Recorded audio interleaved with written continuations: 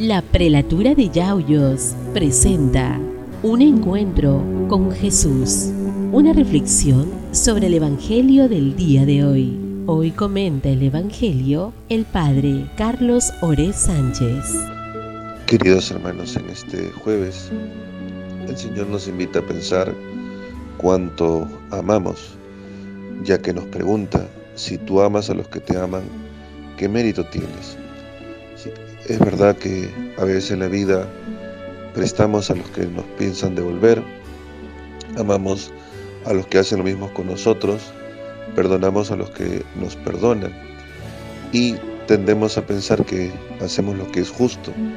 Pero hay que recordar que el camino cristiano no solamente es vivir la justicia, sino vivir de la caridad, vivir del amor. Por eso hay que ir mucho más allá y hay que amar, perdonar, servir a toda persona.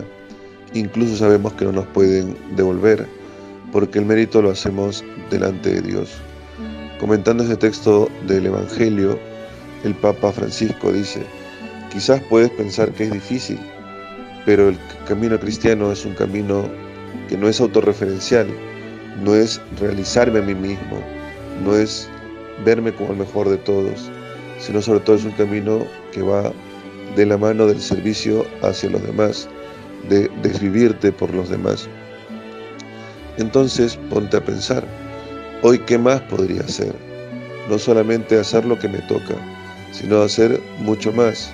Servir, perdonar, comprender, ayudar, tantas obras de caridad que podríamos hacer, porque el Señor nos lo pide y porque tenemos que poner nuestro corazón en los hermanos.